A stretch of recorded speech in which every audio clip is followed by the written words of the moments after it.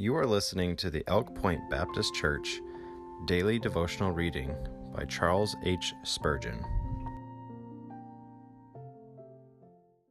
Good morning, it's December 6, 2019, and today's reading is 1 Corinthians 15:48. As is the heavenly, such are they also that are heavenly. The head and members are of one nature, and not like that of monstrous image which Nebuchadnezzar saw in his dream. The head was of fine gold, but the belly and thighs were of brass, the legs of iron, and the feet part of iron and part of clay. Christ's mystical body is no absurd combination of opposites. The members were mortal, and therefore Jesus died.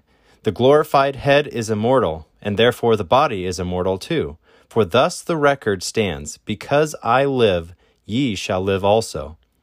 As is our loving head, such is the body, and every member in particular.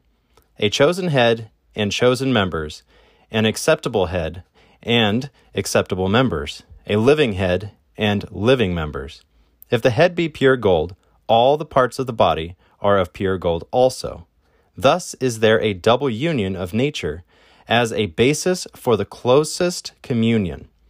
Pause here, devout reader, and see if thou canst, without ecstatic amazement, contemplate the infinite condescension of the Son of God in thus exalting thy wretchedness into blessed union with his glory.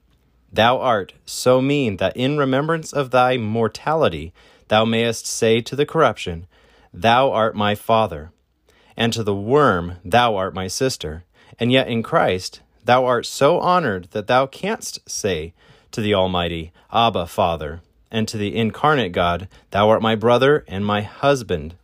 Surely, if relationships to ancient and noble families make men think highly of themselves, we have whereof to glory over the heads of them all. Let the poorest and most despised believer lay hold upon this privilege. Let not a senseless indolence make him negligent to trace his pedigree, and let him suffer no foolish attachment to present vanities to occupy his thoughts to the exclusion of this glorious, this heavenly honor of union with Christ.